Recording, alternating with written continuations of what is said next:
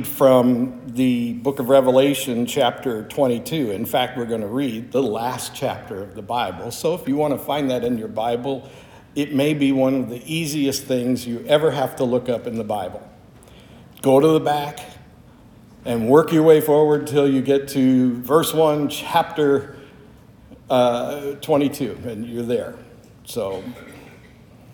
But for the sake of those who finish the journey, I want to read a poem to you. And I don't like read sermons any more than anybody else, but sometimes, you just got to read it because ad-libbing, as I know from much experience, is dangerous. I want to read this poem to you that was written by Amos R. Wells, and I believe those of you who have finished the B90 journey will relate to it, especially. I supposed I knew my Bible, reading piecemeal, hit and miss. Now a bit of John or Matthew, now a snatch of Genesis. Certain chapters of Isaiah, certain Psalms, the 23rd. 12th of Romans, 1st of Proverbs. Yes, I thought I knew the word, but I found that thorough reading was a different thing to do, and the way was unfamiliar when I read the Bible through. Oh, the massive, mighty volume, oh, the treasures manifold, oh, the beauty of the wisdom and the grace it proved to hold. As the story of the Hebrews swept in majesty along, as it leapt in waves prophetic, as it burst the sacred song, as it gleamed with Christly omens, the Old Testament was new, strong with cumulative power when I read the Bible through. Ah, imperial Jeremiah, with his keen, coruscant mind, and the blunt old Nehemiah and Ezekiel refined. Newly came the minor prophets, each with his distinctive robe. Newly came the song idyllic and the tragedy of Job. Deuteronomy the regal to the towering mountain grew, with its comrade peaks around it when I read the Bible through. What a radiant procession as the pages rise and fall. James the sturdy, John the tender, oh, the myriad-minded Paul. Vast apocalyptic glories, wheel and thunder, flash and flame, while the church triumphant raises one incomparable name. Ah, the story of the Savior never glows supremely true till you read it whole and swiftly, till you read the Bible through. You who like to play at Bible, dip and dabble here and there, just before you kneel or weary and yawn through a hurried prayer. You who treat the crown of writings as you would treat no other book, just a paragraph disjointed, just a crude, impatient look. Try a worthier procedure, try a broad and steady view. You will kneel in very rapture when you read the Bible through. Anybody been through that now? You B90 people, is that ringing true with you? Yep. Amos Russell Wells lived from 1862 to 1933, and I'm guessing he did it once or twice. What a beautiful story, a beautiful poem. Now, let's look at Revelation 22, and that'll be our conversation for the next few minutes. Revelation chapter 22 at verse 1. And I'm going to read the whole chapter, so again, listening to me read. Then the angel showed me the river of the water of life, bright as crystal, flowing from the throne of God of the Lamb. Through the middle of the street of the city, also on either side of the river, the tree of life, with its 12 kinds of fruit, yielding its fruit each month. The leaves of the tree were for the healing of the nations. No longer will there be anything accursed, but the throne of God and the Lamb will be in it, and his servants will worship him.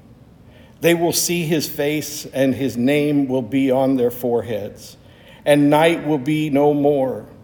They will need no light or lamp or sun, for the Lord God will be their light, and they will reign forever and ever. And he said to me, these words are trustworthy and true, and the Lord, the God of the spirits of the prophets, has sent his angel to show his servants what must soon take place. And behold, I am coming soon. Blessed is the one who keeps the words of the prophecy of this book. I, John, am the one who heard and saw these things. And when I heard and saw them, I fell down to worship at the feet of the angel who showed them to me. But he said, you must not do that. I am a fellow servant with you and your brothers, the prophets, and with those who keep the words of this book. Worship God. And he said to me, do not seal up the words of the prophecy of this book, for the time is near. Let the evildoer still do evil, and the filthy still be filthy, and the righteous still do right, and the holy still be holy. Behold, I am coming soon, bringing my recompense with me to repay each one for what he has done. I am Alpha and Omega, the first and the last, the beginning and the end. Blessed are those who wash their robes so that they may have the right to the tree of life, and that they may enter the city by the gates. Outside are the dogs and the sorcerers and the sexually immoral and the murderers and idolaters and everyone who loves and practices falsehood. I, Jesus, have sent my angel to testify to you about these things for the churches. I am the root and the descendant of David, the bright morning star. The Spirit and the bride say, come. And let the one who hears say, come. And let the one who is thirsty come. Let the one who desires take the water of life without price. I warn everyone who hears the words of the prophecy of this book, if anyone adds to them, God will add to them plagues described in this book.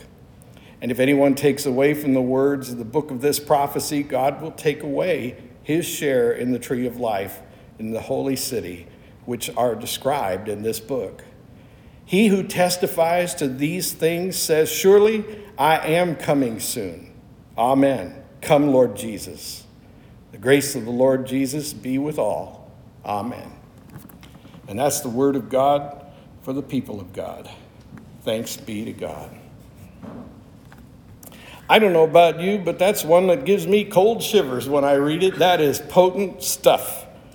That is the promise of our Lord. And as I read that to you, especially those who have at least read the first chapters of Genesis and now reading the last chapters of Revelation, perhaps you've noticed that it's come full circle. That now the entire Bible has led to what God intended from the beginning and what God sought from the beginning. Now, there's been a great deal of suffering and sorrow in the thousands of years between the beginning and the end. And I'm guessing that when we get to that place where we're living in his presence as the bride, we probably won't recall these things. No one can say for sure except the Lord.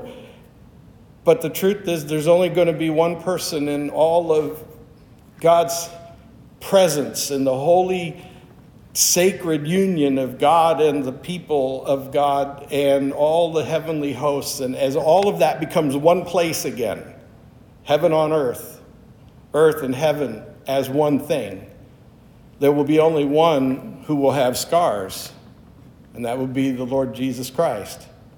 The rest of us will be made new. And so the old things are forgotten. There will be no more tears. There will be no more sorrow, no more suffering.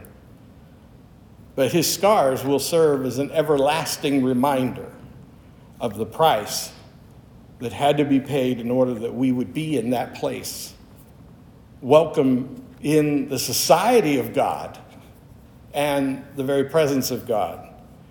And surely just as it was in Eden, we too will walk in the presence of God in those days. That's exciting news. That is exciting news. See how the gates of Eden aren't even locked or blocked anymore. Now they're just wide open. In fact, Eden has become not just an isolated place in the midst of the earth, but it is the earth. That all the evil that existed outside of Eden is gone. And there is no separation. There's no place you can go where you're not in God's presence. I love how it says that there will be no natural light because the light of the glory of God will provide light in all things. You won't need lamps. I want to tell you exactly why that one is a particular blessing to me. because I rise and fall with the sun. And I'm going to tell you, in the dark months of winter, it's really hard for me to roll out of bed, and it's even harder for me to stay awake after the sun goes down. So I'm looking forward to paradise with the Lord, where the sun shines round the clock. And I don't have to worry about whether I feel motivated and energized by light. So there's that. We can look at this as an indication of everything that we long for, everything that we desire. And it is trustworthy and true. Everything that John has shared with us in this revelation is trustworthy and true, and it comes from the Lord Jesus. I want to give you just a little instruction on the book of Revelation. If you want to learn a lot more about Revelation, it just so happens that I did 30 weeks of instruction from the book of Revelation. So that's around 30 hours worth of stuff. And it is available on our YouTube channel and also on Right Now Media in the Shiloh section. And also have study notes that you can print and copy as needed. But here's what I want you to hear about the revelation. Whose revelation is it? It's the revelation of Jesus Christ. That's who defined it. In the first chapters of Revelation, Jesus says, this is the revelation that I am sharing with you. So they're speaking of angels who are telling John about certain things he's seeing. So he has Jesus who's revealing a specific sort of like document. Jesus is expressing a revelation to John, and it is the revelation of Jesus Christ.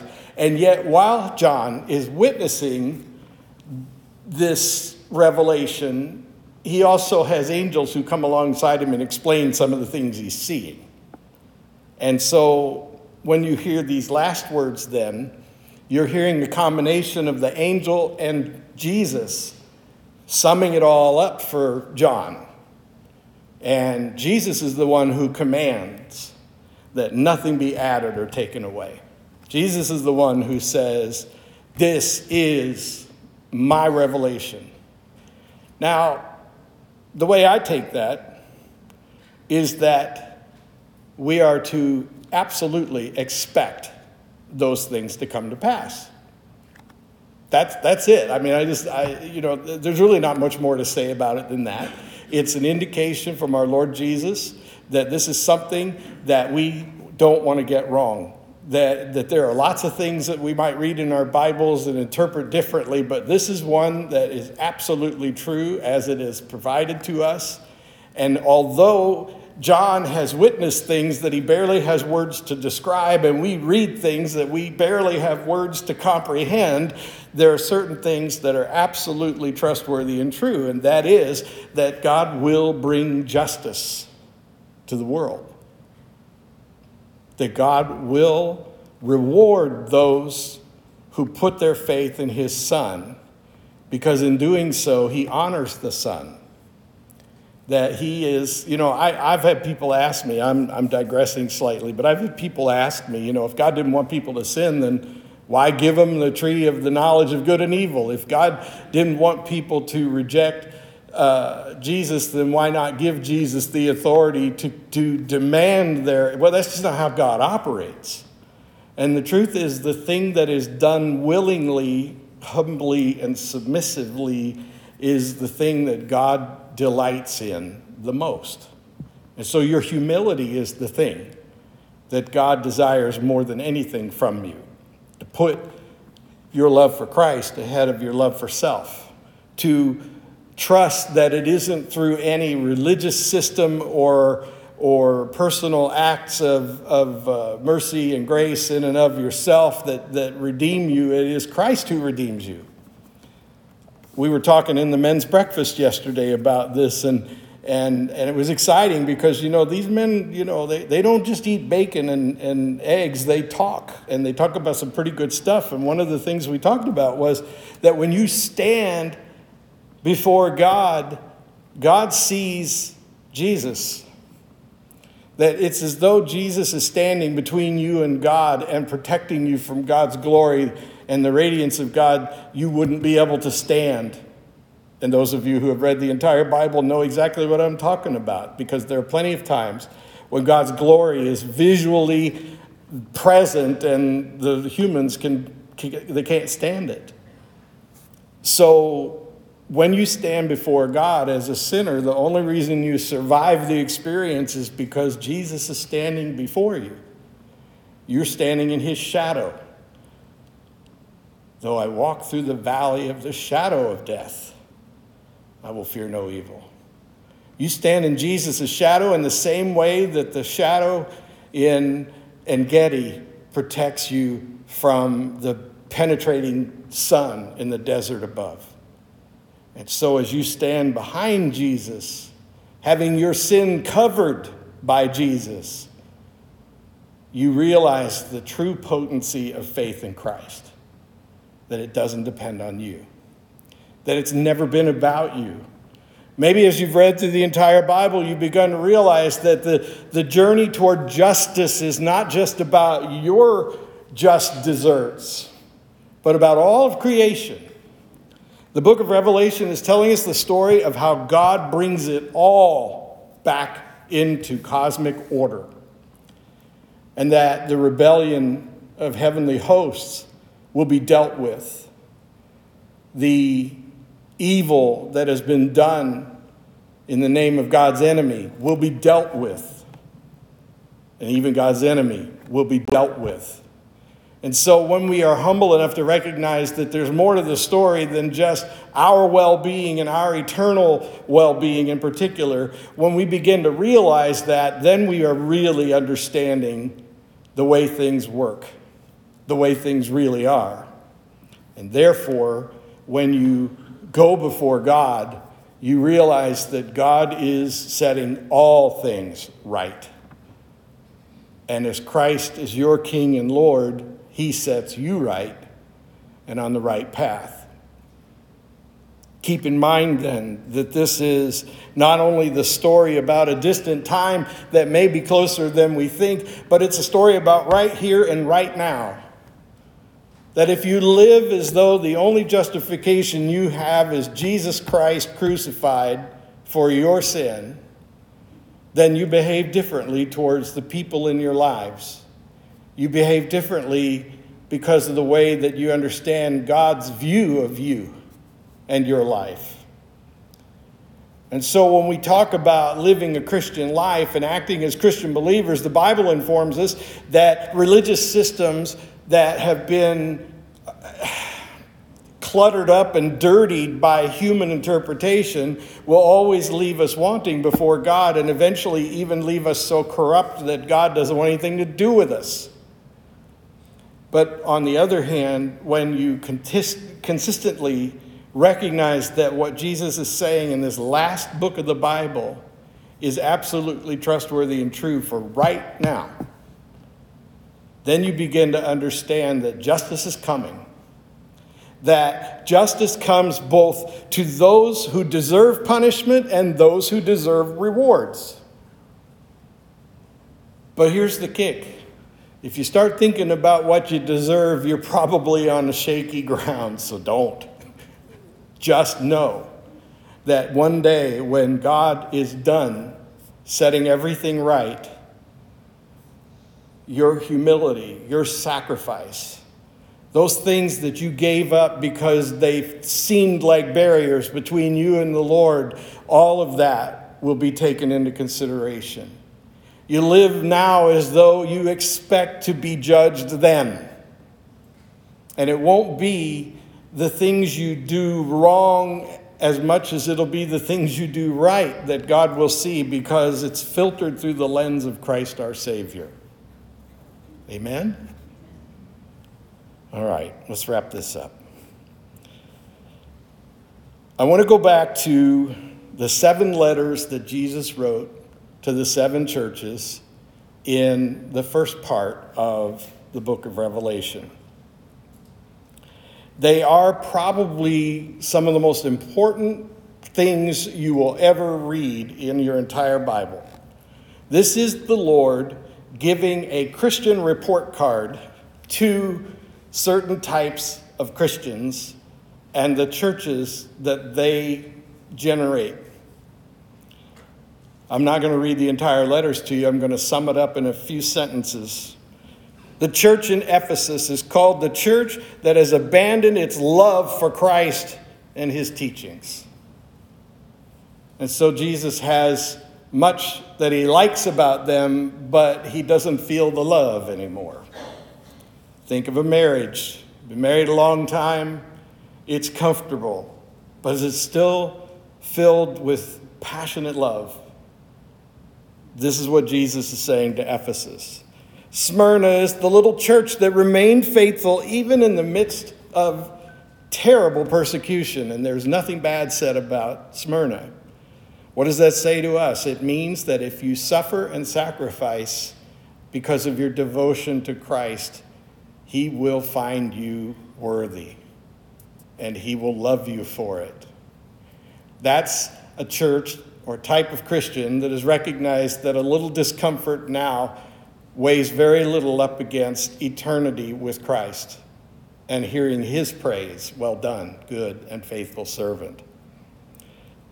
Pergamum is the church that compromises its beliefs, tends to try to reframe things so that it's more palatable and more comfortable for people and religions and politics. Pergamum is a church that, given enough time, and a type of Christian that, given enough time, might ultimately redefine God and make God in its own image. Thyatira is the church that follows false prophets. Well, no Christian or person who follows Christ with real devotion, or church that follows Christ with real devotion, it seems, would be able to take hold of the teaching of a false prophet, but it has everything to do with how well rooted you are in the truth. This is why this pastor emphasizes so much that you read Scripture and that you meet in small groups to hold each other accountable to the truth of God's Word. And it don't necessarily mean the Bible. We don't worship the Bible here. We worship the God of the Bible. We worship the Word. It's Jesus Christ that is expressed in Scripture. If you're rooted in those things, you'll find it difficult to be uprooted by the winds that blow in the form of false prophecy, false teaching, and errant religion. Sardis is the church that is spiritually dead. May I say that as a pastor, there have been a number of churches I've been in that were spiritually dead, where it was apparent to me that the Holy Spirit hadn't been around in a long time, but they did have great noodle suppers and hymn sings and a beautiful sanctuary. Sorry if that hurts, but it's the truth. It can look good on the outside, like whitewashed tombs on the side of the Mount of Olives, but inside is nothing but air and bones. And this happens in churches just like this one, and they are like Sardis. Philadelphia, the church that patiently endured despite its weakness, a little church with much less to offer their community in the way of vitality, but their faithfulness was pleasing to the Lord Jesus because they loved in the perfect imitation of him as much as it could be perfected in a human. And finally, Laodicea, the infamous Laodicea, because how many times have I heard churches and people who call themselves Christians say bitterly, "You are lukewarm and I spew you out of my mouth," and they don't know what they're talking about.